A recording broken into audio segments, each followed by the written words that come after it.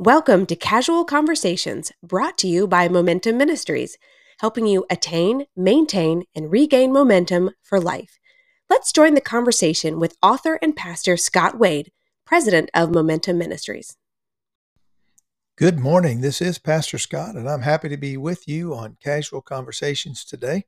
Thanks for joining us.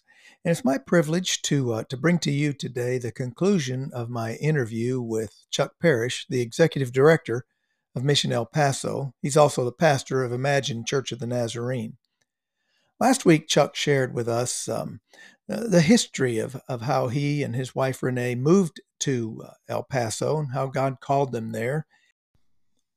He also shared with us how Mission El Paso has partnered with what he called a big box store to provide a unique ministry of giving free things away. Everybody likes free stuff, but partnering with this big box store, they're able to supply some basic needs of people in El Paso. And so today we're going to continue our conversation with Chuck, and he's going to share with us situation on the border, some of his insights from the border, and how Mission El Paso and Imagine Church of the Nazarene, though they're not big, they are accomplishing big results. So let's get back to that interview with Chuck Parrish of Mission El Paso. Well, Chuck, you have a front row seat on the U.S.-Mexican border, less than a mile from the wall, you said. Give us some thoughts that you have. What would you like to share with our listeners? The border is very misunderstood. Depending on which side of the political aisle that you're on, your intake of news is different, and you're going to hear what each side wants you to hear. And I will tell you that both sides really don't want to fix the border. There's a lot of money involved, there's a lot of politics involved, and there's a lot of talk that takes place regarding the issue of people crossing the border. If you're outside of El Paso, you probably have a little bit of a warped or misinformed. It's possible that you have a misinformed opinion of what happens at the border. We live here and we see this happen, and so we're less than a mile from the border wall and the entry points. The people that are coming across the border, Scott, I think the thing that I want to say most and first is Christians, we need to understand how blessed we are in our country. There is a reason that people want to come here. I hear so many people complaining about everything in our country. You're pro this, you're pro that, you're anti this, anti that. Oh, look what the government did now. Oh, woe is us. And we are the most blessed people in the world. I've traveled around the world, been in many different countries on different continents, and I know for a fact that we are a blessed people. And every day when we wake up, we should be thanking God that it just so happened that we were born here and able to be in the United States. That's the reason people want to come here. The reason people are trying to cross the border, they have heard that there are jobs here, that they can get good medical care here, and that they've heard about our freedoms. And so they want to come into the United States. The United States has policies that change sometimes weekly. And so by the time people come to the actual border on the Mexico side, what they have heard might have changed 2 or 3 times about what's required to cross. You should know that most of the people that come and reach our border have traveled for 1,000 miles or 1,800 miles from Venezuela and different countries, Bolivia, to get here. They have done that on donkeys. They've done that walking. They have paid the cartels money to get them to the border. So some of them have journeyed carrying everything that they own on their backs, and they arrive at the border. And at the border on the Mexico side, At times, there are up to 10,000 people, sometimes more, that are waiting in encampments on that side of the border with no facilities, no food, no work. They're just a place for them to sit down, and they wait. And they're waiting, some to cross legally, and others are waiting to be able to cross on an illegal basis, because they cannot get into the country legally. Now, I don't get into the politics of it other than just to say that both sides are guilty. So sorry for on both sides. But the truth of the matter is that these are people who need food, they need clothing, and they need help. And the last time I checked my Bible, Jesus commanded me and all of us to help them and provide what they need. And so that's what we do. We don't ask people whether they are legal or not. The process for legally crossing the border, the Rio Grande River is a mud puddle at times, and at other times it can be waist deep, depending on the season and how much rain we've had. And they have to cross that water to get here. When you hear about people that are dying crossing the border, the water in some places is actually very swift, even though it's shallow. And most of these people do not know how to swim. And it's a lot of times children and the infirm who get swept away down the river and drown. And that happens a lot. You don't hear about it, but it happens a lot. Once they cross the river, people think that, okay, then they have to cross this border wall, and that's not true. As soon as they step out of the water of the Rio Grande, they are on U.S. soil, even though they're on the opposite side of the border wall. The minute they step foot out and step on U.S. property, they are now a felon. They have crossed into our country illegally at that point. Then from the edge of the Rio Grande to the border, the walk is a football field between the edge of the river and the border wall. And so now people gather. You have thousands on the Mexico side of the river, but now between the river and the border wall, you can have sometimes 5,000, 6,000, 7,000 people that are standing there on the U.S. Soil, but not inside the border wall yet. As I say, they are already considered a felon, having illegally entered our country. The Border Patrol opens the border wall, and there are gates, and they open those gates and they process people. That process that they go through has changed 20 times in the 4 years that I have been here. People wait in a long line.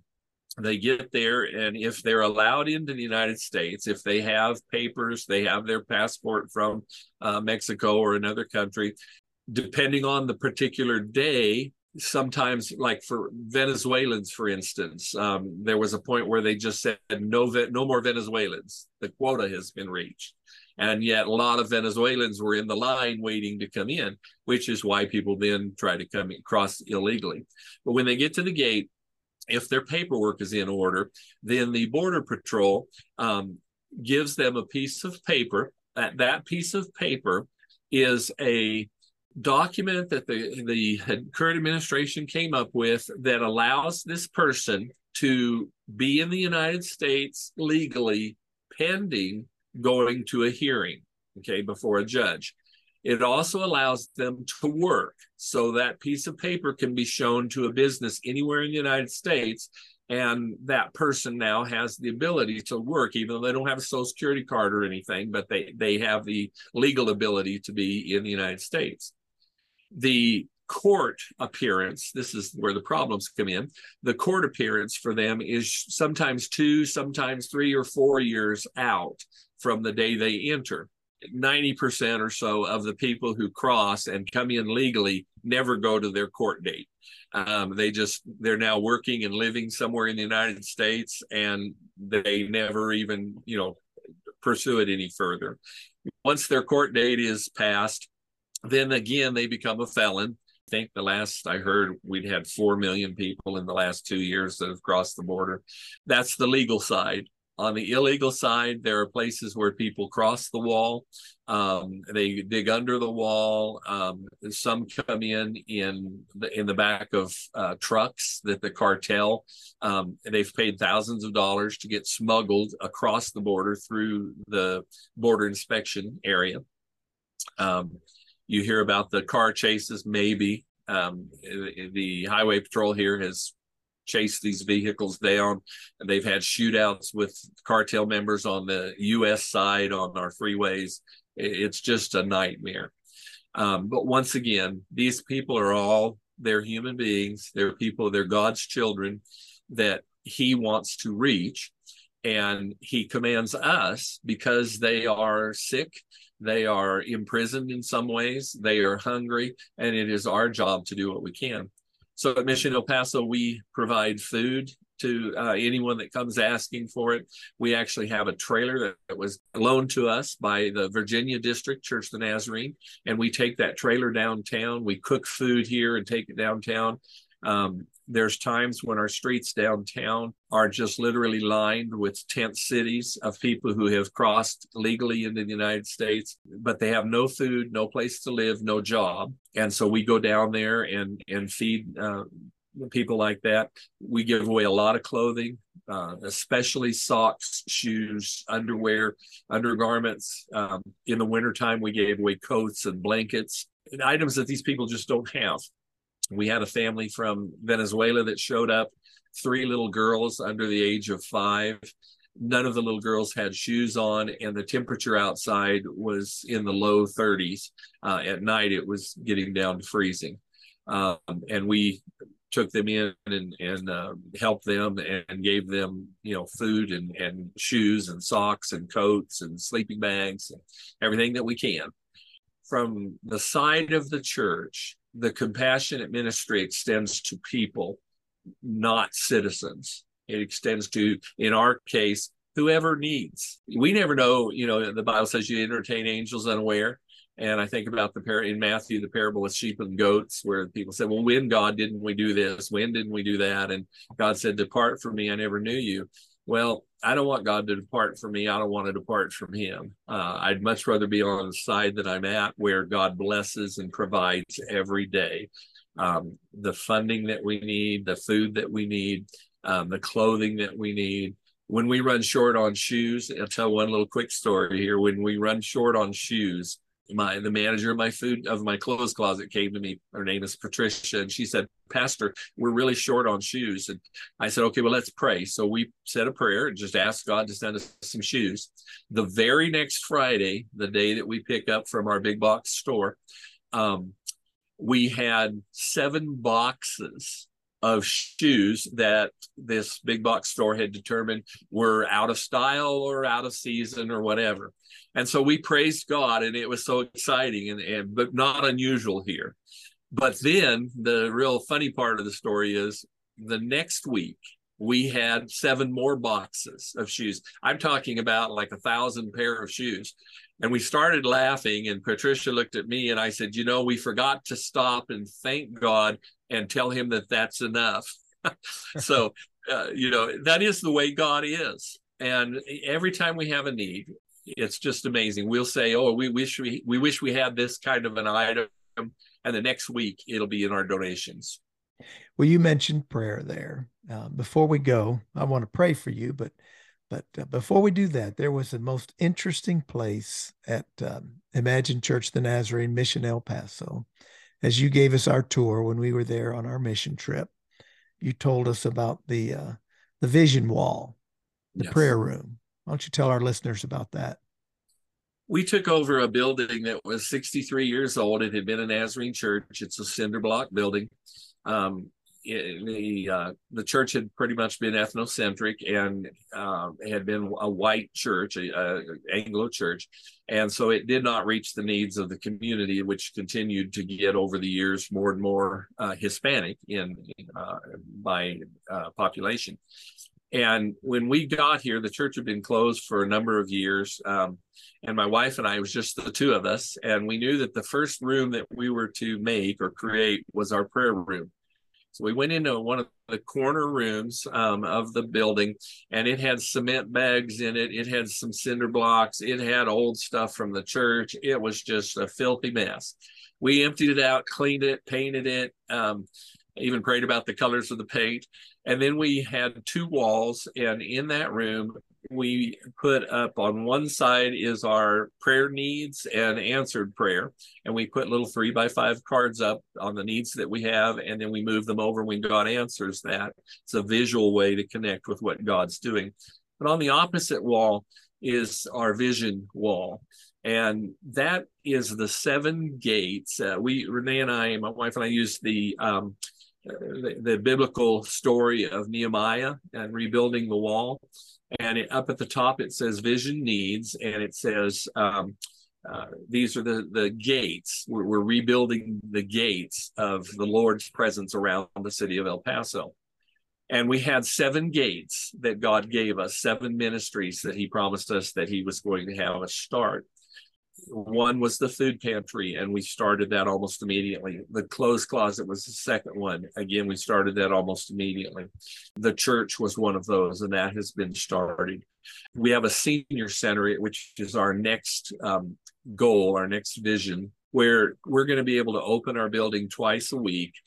From maybe 9 o'clock in the morning to 4 in the afternoon, specifically for the senior citizens in our community. Let them come into a safe environment. We have a piano, they can play bingo or whatever, games, puzzles, talk to each other. And then we want to provide a hot lunch. We're set up to do that anyway. And so we want to provide a hot lunch for those seniors. And that's the next ministry. That'll be the 4th of 7. The other 3 ministries, the other 3 walls or gates that God gave us, are going to require a building outside of the one that we have here. The first one of those is a home for unwed parents. We originally had called it a home for unwed mothers, and we very quickly learned that that's outdated, because now many times the husband or the father, I should say, will end up taking the baby. The mother doesn't want it, but doesn't want to have an abortion. And so when the baby's born, a 14, 15, 16-year-old boy will end up being a father with a new baby. And so we want to have a home for like an apartment complex or one of the old style motels, the kind that you drive your car up to your own door and go in. And we want to have work and witness teams come and rebuild those rooms one at a time. And then that ministry would be from the time a young girl or a boy find out that the girl is pregnant.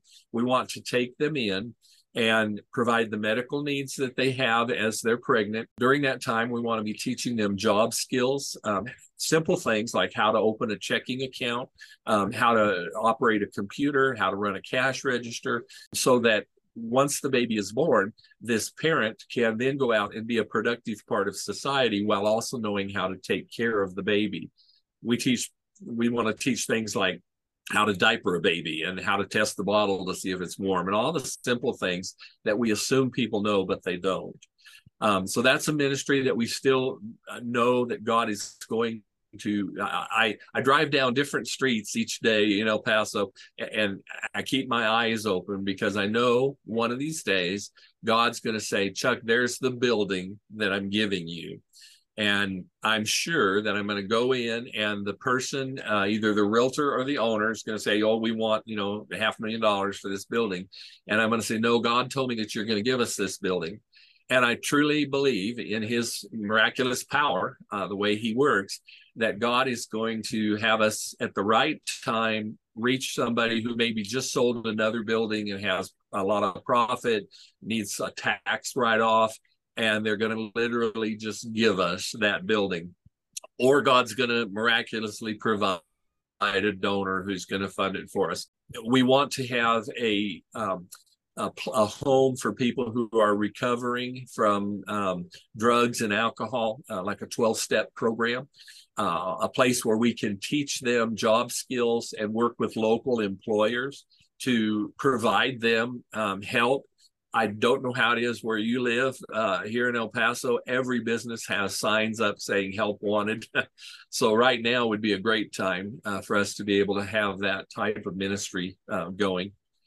And then the final thing is a for-profit, if you will, business. We want to have a thrift store, and we want to receive donations and use that thrift store as a way to help fund some of the ministries of Mission El Paso. So that's going to require a separate building as well, because we would not want to do that from our location now, which is known to be everything that we do, every ministry that we have here is free to the community. And we don't want to mix or, send different signals. So our thrift store would need to be somewhere else in the lower valley. That's our goals and dreams. And if I could, Scott, I know we're running out of time, but I want to say one other thing that I feel is just the bottom line of what I'm doing now. I'm 64 years old, been a Nazarene pastor for 44 years. I've been a missionary. I've worked at the GMC. I understand all the different parts of the church. And I want to tell people that our tagline for Mission El Paso is meeting needs, making friends, and connecting God. And that's the vision and mission that God gave Renee and I when he sent us here. Meeting needs is the compassionate ministry. It's where things start. Any church can meet needs. Every church can be involved in doing this. Go into your local community and find out what people need and then meet that need. When you do that, you have now started the process of making a friend. Making friends comes when you've met a need and then people thank you, and now they're open to listening who you are and what you do. All of our volunteers here at Mission El Paso came through the process of receiving to begin with. Then we made friends with them, the middle stage. Once you're friends with people, you now have the opportunity to allow the Spirit to connect God to that person.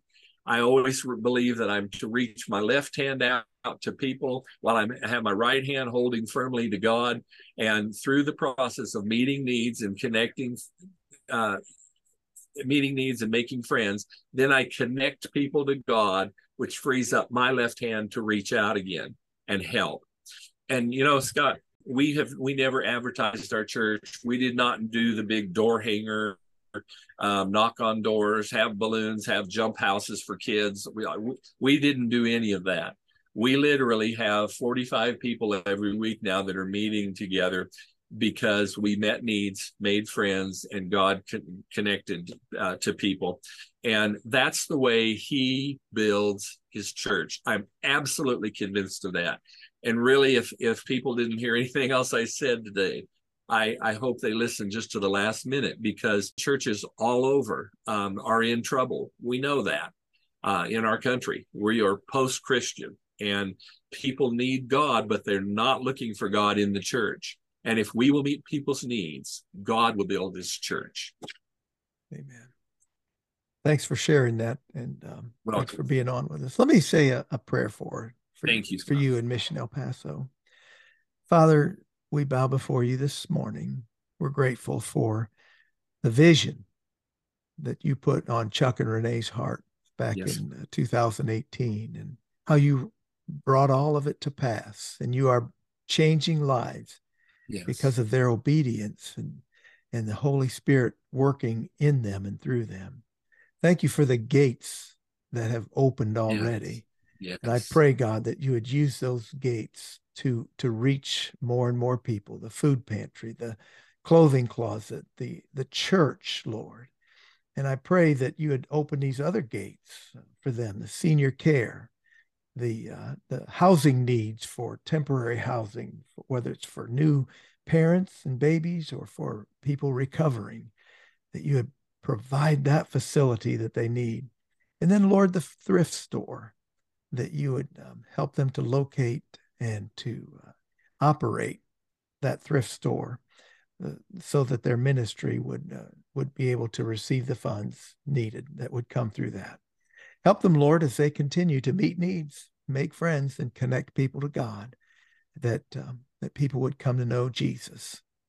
Thank you again for Chuck, for Renee. Grant them health and strength, and help partners in this great work on the border.